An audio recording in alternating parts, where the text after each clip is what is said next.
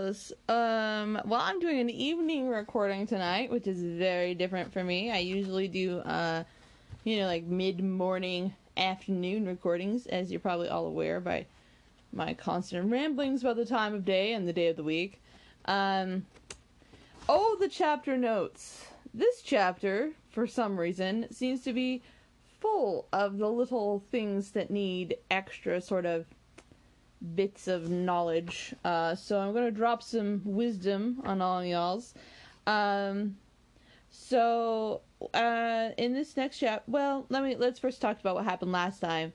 Marianne got a letter from Willoughby at last, but the letter was astonishing.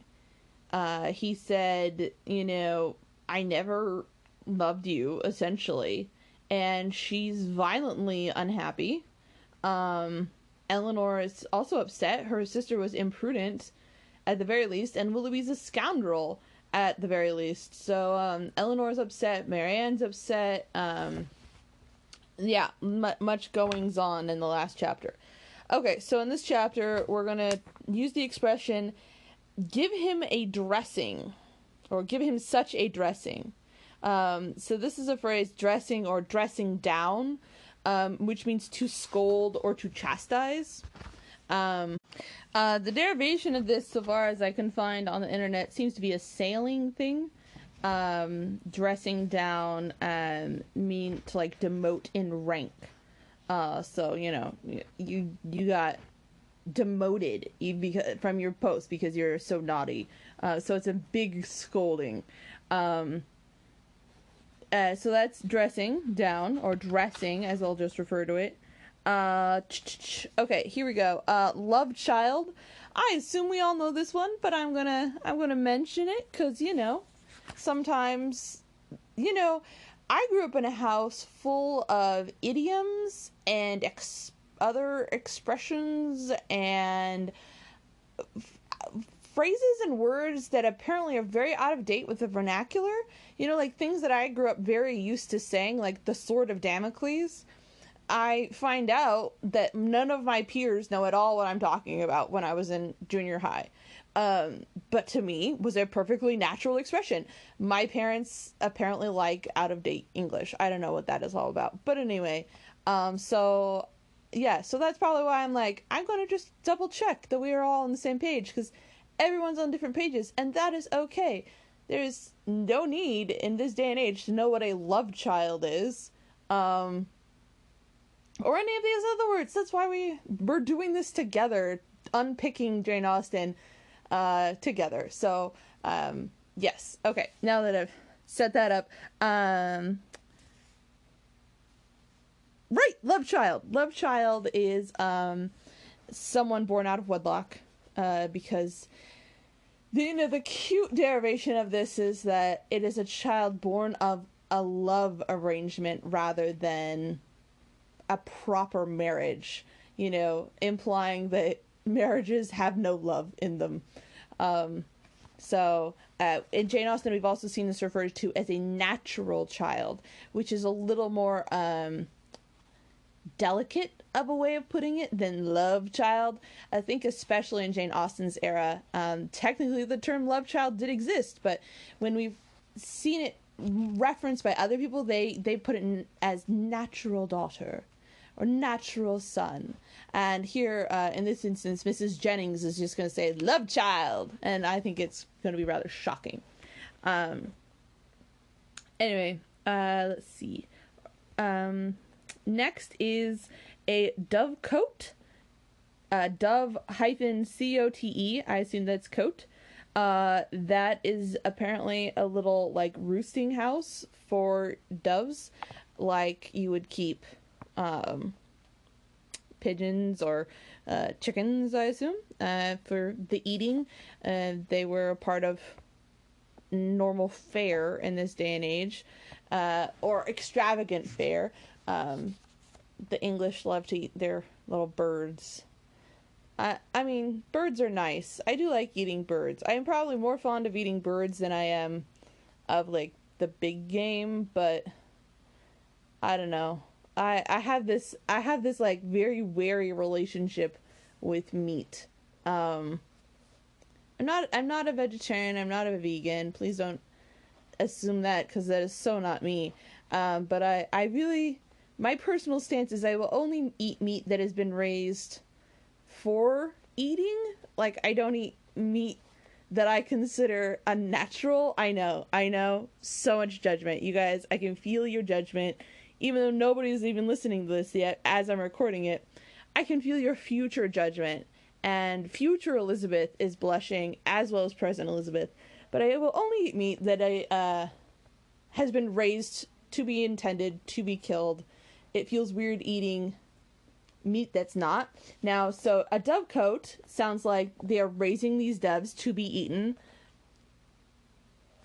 In which case, I suppose I would consider eating them. Like, that would almost jive with my idea of meats that are allowed to be eaten. But I also feel a little weird about eating meats that aren't, I don't know. We're gonna move on from what meats I eat and what meats I don't eat. Stew pond. She mentions a stew pond, which apparently is a fish pond.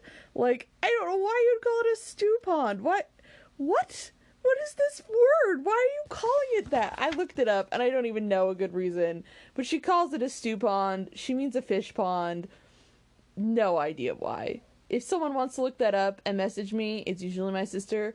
That would be great, because why, Mrs. Jennings? Why? Okay. Here we go. She uses a phrase. Yay, phrases. I just love these. I have a friend, who is Austrian, and we compared phrases, and she's just well, first of all, she's an absolute delight in all respects, but she was so fun to talk phrases with, because she would translate them to English, and then we would just both like phrases from German, and then we would both just laugh at how silly they sounded, and how they just made no sense, and some of them she could not even explain, like, what it meant in English. Like, it was so obscure, and it was hilarious, and that's why I love learning idioms from all regions and cultures. Idioms say so much about who a culture is. You know, like in English we have cherry picking, and I think in German she said they have raisin picking. And you know, it's just a little different, but it says something about, you know, what fruit is available in the region and what type of picking people feel is overpicking. Okay, I'm moving on. Anyway, this phrase is one shoulder of mutton, as you know, drives another down. Alright, so apparently there's a French saying that's somewhat similar, and I found one in Spanish that's somewhat similar. The one in French means eating will bring on an appetite. So the idea here is that doing the thing will get you to start enjoying the thing. So one shoulder of mutton, like, you force yourself to eat a shoulder of mutton and it drives the other down. So once you've got one down, you can get the other down.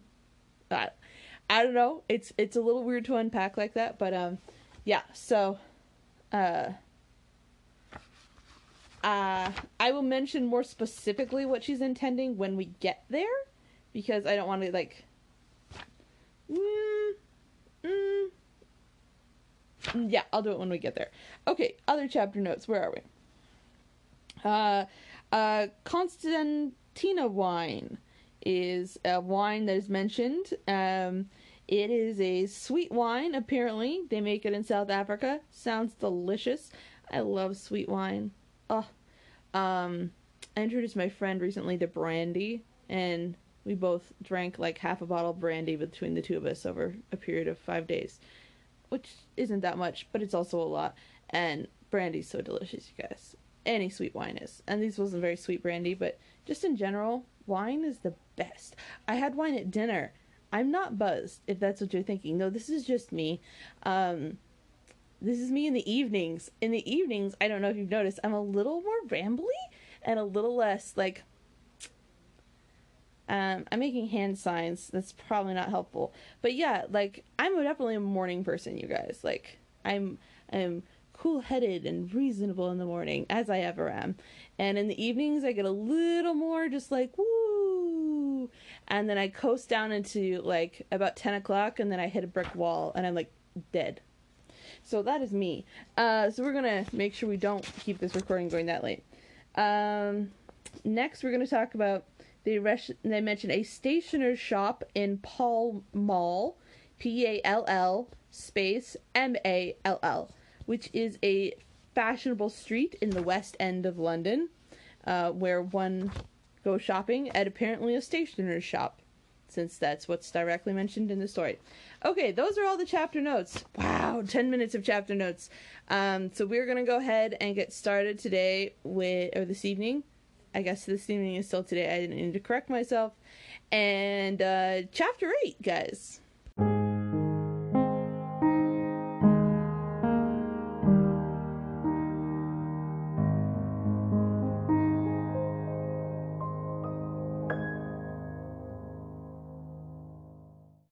Mrs. Jennings came immediately to their room on her return, and without waiting to have her request of admittance answered, opened the door and walked in with a look of real concern. "How do you do, my dear?" she said in a voice of great compassion to Marianne, who turned her face away without attempting an answer. "How is she, Miss Dashwood? Poor thing, she looks very bad. No wonder, but it's too true. He is to be married very soon, a good-for-nothing fellow. I have no patience with him. Mrs. Taylor told me of it half an hour ago, and she was told of it a particular friend of Miss Grey herself, else I was sure I would not have believed it. I am almost ready to sink as it was. Well, all I can say is that if it was true, he has used a young lady of my acquaintance abominably ill, and I wish with all my soul his wife may plague his heart out. And I shall always say so, my dear. You may depend on it. I have no notion of men's going on in this way, and if ever I meet him again, I will give him such a dressing as he has not had in many a day. I will give him... No, that's the same sentence. But there is one comfort, my dear Miss Marianne. He is not the only young man in the world worth having, and with your pretty face you will never want for admirers. Well, poor thing, I won't disturb her any longer, for she had better have her cry at once and be done with it. The Parrisons and Sandersons, luckily, are coming to-night, you know, and that will amuse her." She then went away, walking on tiptoe out of the room, as if she supposed her young friend's affliction could be increased by noise. Marianne, to the surprise of her sister, determined on dining with them. Elinor even advised her against it, but no, she would go down, she would bear it very well, and the bustle about her would be less. Elinor, pleased to have her governed for the moment by such a motive, though believing it hardly possible that she should sit out the dinner, said no more, and adjusting her dress for her as well as she could while Marianne still remained on the bed, she was ready to assist her to the dining-room as soon as they were summoned to it. When there, though looking most wretchedly, she ate more and was calmer than her sister had expected. Had she tried to speak, or had she been noticed by half of Mrs. Jennings' well-meant but ill-judged attentions to her, this calmness could not have been maintained. But not a syllable escaped her lips, and the abstraction of her thoughts preserved her in ignorance of everything that was passing before her. Elinor, who did justice to Mrs. Jennings' kindness, though its effusions were often distressing, and sometimes almost ridiculous, made those acknowledgments, and returned her civilities, which her sister could not make or return for herself. Their good friend saw Marianne was unhappy, and felt everything was due to her that might make her less so. She was treated, therefore, with all the indulgent fondness of a parent towards a favourite child on the last of its holidays. Marianne was to have the best place by the fire, was tempted to be eat by every delicacy in the house, to be amused by the relation of all the news of the day. Had not Elinor, in the sad countenance of her sister, seen a check to all the mirth, she would have been entertained by Mrs. Jennings' endeavours to cure a disappointment in love by varying variety of sweetmeats and olives and a good fire. As soon, however, as the consciousness of all this was forced by continual repetition of Marianne, she could stay no longer. With a hasty exclamation of misery, and a sign to her sister not to follow, she directly got up and hurried out of the room. "Poor soul!" said Mrs. Jennings as soon as she was gone. "How it grieves me to see her! I declare that if she's gone away with nothing without finishing her wine, and the dried cherries too, Lord, nothing seems to do her any good. I'm sure if I knew of anything she should like, I would send all over town for it. Well, it is the oddest thing to me that a man should use such a pretty girl so ill. But when there's plenty of money on one side and next to none on the other, Lord bless you, they care no more about such things." "The lady, then, Miss Grey, I think you called her, is very rich?" £50,000, my dear! Did you ever see her? A smart, stylish girl, they say, but not handsome. I remember her aunt very well, Betty Hinshaw. She married a very wealthy man, but the family are rich altogether. £50,000! And by all accounts it won't come before it's wanted, for they say he is all to pieces.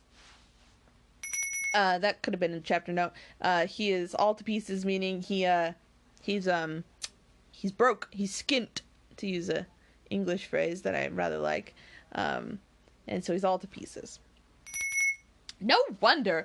Dashing about with his curricle and hunters, well, it won't signify talking, but when a young man, be who he will, comes to make love to a pretty girl and promises marriage, he has no business to fly off from his word only because he grows poorer and the rich girl was ready to have him. Why don't he, in such a case, sell his horses, let out his house, turn off his servants, and make a thorough reform at once? I warned you, Miss Marianne would have been ready to wait till matters come round, but that won't do nowadays. Nothing in the way of pleasure can ever be given up by young men in this age." "Do you know what kind of a girl Miss Grey is? Is she said to be amiable?" "I never heard any harm of her. Indeed, I hardly ever heard her mentioned, except when Miss Taylor did say this morning that one day Miss Walker hinted to her that she believed Mr. and Mrs. Ellison would not be sorry to have Miss Grey married, for she and Mrs. Ellison could never agree." "And who are the Ellisons?" "Her guardians, my dear. But now she is of age and may choose for herself, and a pretty choice she has made. What now?" pausing after a moment. "Your poor sister has gone up to her own room, and I suppose to moan by herself.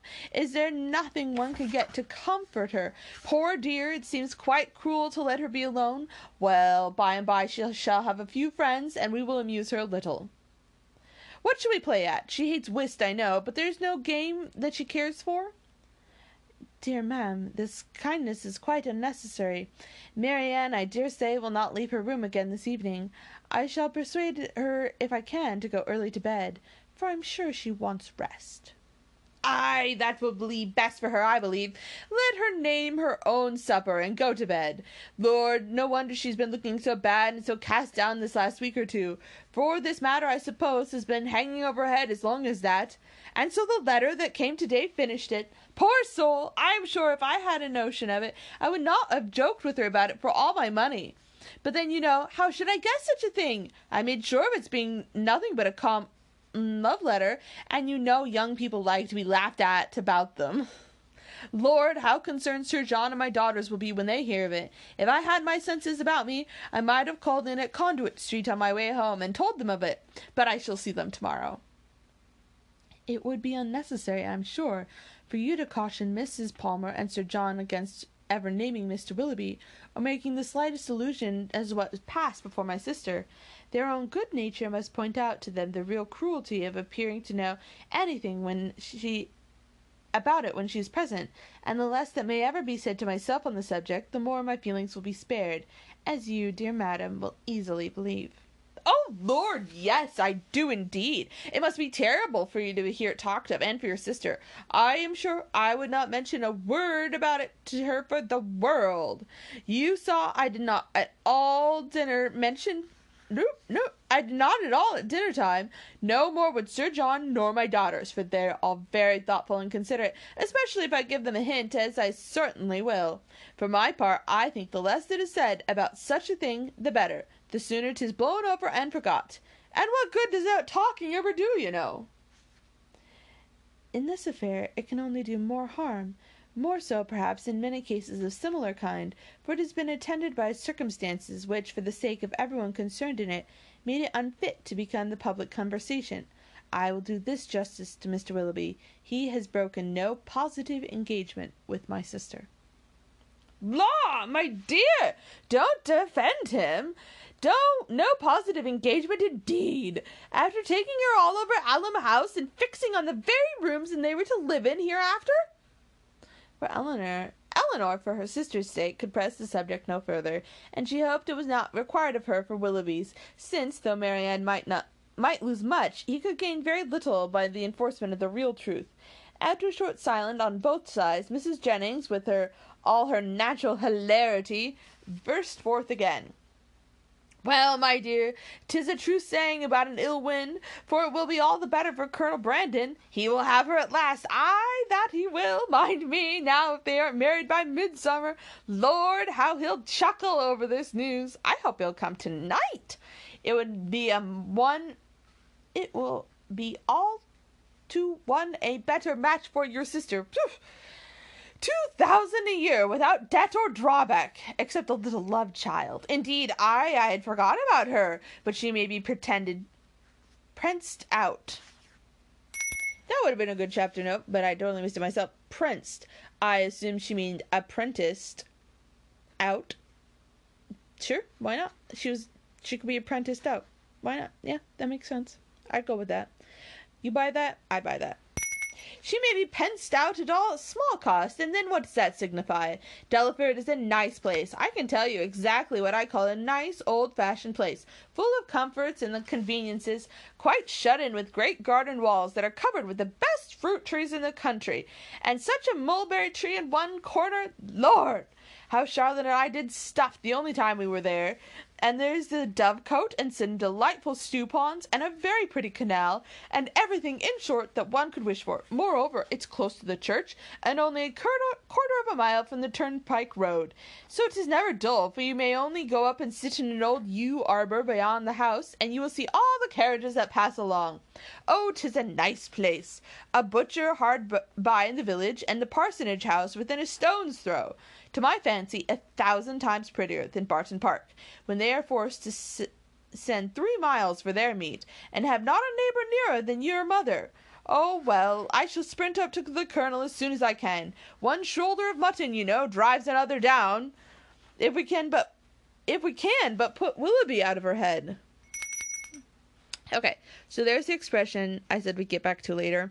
So here she's saying that essentially that since she was disappointed by Willoughby, she will now take Brandon. That's how she's using that expression to mean that, you know, now that she's been forced to have a love that didn't pan out, she'll accept a love that is not quite so lovely. I don't know. It sounds like an awful thing. But I swear I Googled it. I know that's what the other people on the online world say she means. And when has the online world ever lied to us, guys? Ever. Never. Never, ever. So, yes. And did you all catch that little love child note that was kind of buried in the midst of all that talkity-talk? Yeah. We're going to have to come back to that. Aye, if we can do but that, ma'am, said Eleanor, we shall do very well with or without Colonel Brandon. And then rising, she went away to join Marianne, whom she found, as she expected, in her own room, leaning in silent misery over the small remains of a fire which, till Eleanor's entrance, had been her only light. You had better leave me, was all the notice that her sister received from her. I will leave you, said Eleanor, if you will go to bed. But this, from the momentary perverseness of impatient suffering, she at first refused to do. Her sister's earnest, though gentle persuasion, however, soon softened her compliance, and Eleanor saw her lay her aching head on the pillow, and saw her, as she hoped, in a way to get some quiet rest before she left her. In the drawing-room, whither she repaired, she was soon joined by Mrs. Jennings, with a wine-glass full of something in her hand. My dear, she said, entering, I have just recollected that I have some of the finest old Constantina wine in the house that was ever tasted, so I have brought a glass of it for your sister. My poor husband, how fond he was of it, whenever he had a touch of his old colicky gout. He said it did him more good than anything else in the world. Do take it to your sister." "Dear ma'am," replied Elinor, smiling at the difference of complaints for which it was recommended, "how good you are! But I have just left Marianne in bed, and I hope almost asleep, and I think nothing will be so much of service to her as rest. If you will give me leave, I will drink the wine myself." Mrs. Jennings, though regretting she had not been 5 minutes earlier, was satisfied with the compromise, and Elinor, as she swallowed the chief of it, reflected that though the good effects on a colicky gout were at present of little importance to her, its healing powers on a disappointed heart might be reasonably tried on herself as well as her sister. Colonel Brandon came in while the party were at tea, and by his manner of looking round the room for Marianne, Elinor immediately fancied that he neither expected nor wished to see her there, and, in short, he was already aware of what occasioned her absence. Mrs. Jennings was not struck by the same thought, for soon after his entrance she walked across the room to the little tea-table where Elinor presided, and whispered, "The Colonel looks as grave as ever, you see. He knows nothing of it. Do tell him, my dear." He shortly afterwards drew a chair close to her, and, with a look which perfectly aroused her of his good information, inquired after her sister. "Marianne is not well," she said. "She has been indisposed all day, and we have persuaded her to go to bed." "Perhaps, then," he hesitantly replied, "what I have heard this morning there may be more truth in it than I could believe possible at first." "What did you hear?" "That a gentleman, whom I had reason to think, in short, a man who I knew to be engaged— but how shall I tell you? If you know it already, as surely you must, I may be spared." "You mean," answered Elinor with forced calmness, "Mr. Willoughby's marriage with Miss Grey. Yes, we do know it all. This seems to have been a day of general— Ooh, that one's a tricky one. General elucidation. Fuck you, phonetics. I have Google. For this very morning, it was first it's Elinor. For this very morning, it was first unfolded to us. Mr. Willoughby is unfathomable. Where did you hear it?" "In a stationer's shop in Pall Mall, where I had business. 2 ladies were waiting for their carriage. One of them was giving the other an account of the intended match, in a voice so little attempting concealment that it was impossible for me to not hear all. The name of Willoughby, John Willoughby, frequently repeated, first caught my attention, and what followed was a positive assertion that everything was now finally settled respecting his marriage with Miss Grey. It was no longer to be a secret. It would take place even within a few weeks, with many particulars of preparations and other matters. One thing especially I remember, because it served to the identity of the man still more. As soon as the ceremony was over, they were to go to Combe Magna, his seat in Somersetshire. My astonishment! But it would be impossible to describe what I felt. The communicative lady, I had learnt on inquiry, for I stayed in the shop till they were gone, was a Mrs. Ellison, and that, I have since been informed, is the name of Miss Grey's guardian." "It is. But you have likewise heard that Miss Grey has £50,000? In that, if anything, we may find an explanation." "It may be so, but Willoughby is capable, at least I think—" He stopped after a moment, and then, in a voice which seemed to distrust itself, "And your sister, how did she—" "Her sufferings have been very severe. I have only to hope that they may be proportionably short. It has been in its most cruel affliction. It is a most cruel affliction. Till yesterday, I believe, she never doubted his regard, and even now, perhaps, but I am almost convinced that he never was really attached to her. He has been very deceitful, and, in some points, there seems to have been hardness of heart about him." "Ah!" said Colonel Brandon, "there is indeed. But your sister does not. I think you said so. She does not consider it quite as you do." "You know her disposition, and may believe how eagerly she would still justify him if she could." He made no answer, and soon afterwards, by the removal of the tea things and the arrangement of the card parties, The subject was necessarily dropped. Mrs. Jennings, who had watched them with great pleasure while they were talking, and who expected to see the effect of Miss Dashwood's communication with such instantaneous gaiety on Colonel Brandon's side as might have become a man in the bloom of youth and hope and happiness, saw him, with amazement, remain the whole evening more serious and thoughtful than usual. End chapter 8.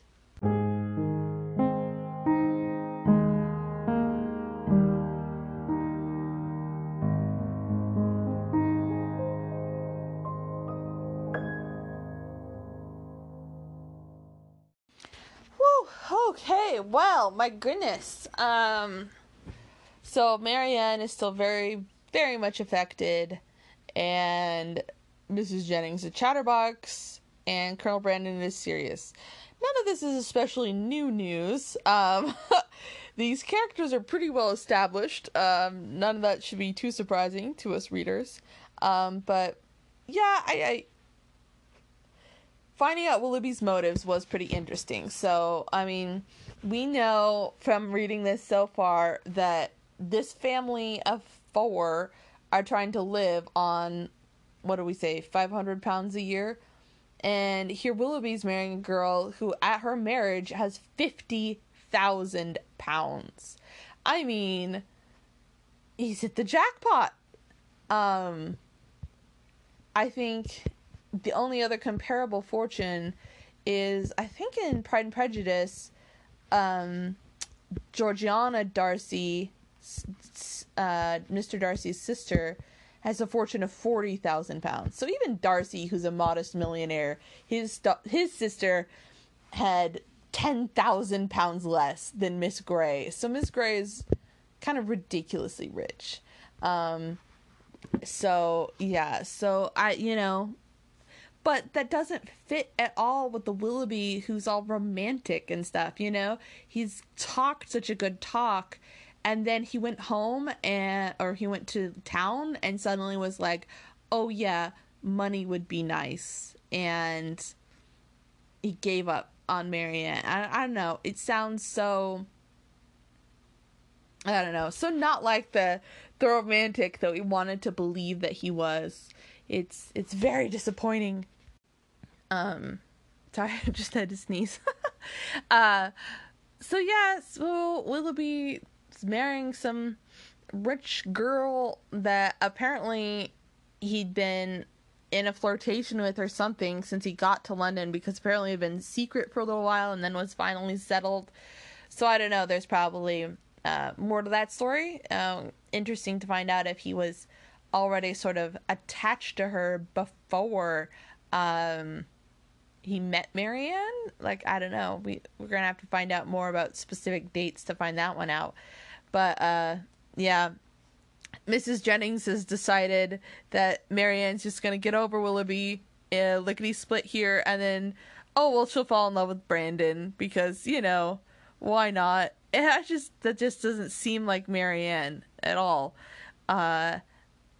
It's very odd. And Colonel Brandon's so serious right now. He's got a lot on his mind. This whole Willoughby thing has not made him happy. He really liked Marianne. I can suspect from this point, what we know of him, that it's he's taking it personally. That yeah, she wasn't my girl, but she was a nice girl and you were mean to her. So I think he's mad at Willoughby. We'll find that out about. Now, love child, ding, ding, ding, ding, ding. Now you've got the interest of the modern day audience. See, you can't read a romance novel these days without there being a love child tucked in there somewhere. And, hey, love child. Okay, now you've got my attention, Mrs. Jennings. Elinor, very politely, very appropriately, chose not to gossip on and figure out what she meant by love child and so forth. But yeah, so we have questions now for the Colonel. We have things we need to know. He's such a sort of buttoned down man. He doesn't seem like the type who would end up, I don't know, with a love child. Like, I mean, okay, well, you might say he's a man, He's a natural human being. Of course, he has desires and wants. But yeah, but at the same time, he's a very, I don't know, grave individual almost. I have trouble picturing him with a mistress who would, let an accident like that happen, that there would be a love child somewhere. But I could see him being definitely the type of man who would take care of a love child and, like, not, ignore the fact that he had a duty and a responsibility. So, anyway, Mrs. Jennings has hinted at something that is going to probably come up again in the future, so we're talking about it now. Well, I was going to record the next chapter, chapter 9, but I was super tongue-tied there at the end, and chapter 9 is like a 10-page chapter. I just don't think I'm up for it tonight, guys, so it's going to be just a one-chapter day. Alright, well, choices have been made. I have to be up ungodly early tomorrow, so provided that the day doesn't get any weirder than the last few have been, I should be able to do my 2 chapters tomorrow as per usual. I don't know whoever you are, but I always have, like, as soon as I upload, a couple hours after I upload, I have 2 listens already. And so I don't know who you are, regular listener person, but I love you, and this is for you. My upload today did not get skipped, just for you. I hope you still enjoy it, and everyone else, yeah, you're there too. I like you, but it was especially for that one person. So, I wish you all a good night. I'm so tired, you guys have no idea. I'm like falling asleep in the middle of this. I really need to get off. It's so hard to say goodbye though. So I will just say goodbye, good night, and good luck, I guess. Dang, I didn't mean to end it with that sign off, but that's where we are. So, good night and good luck.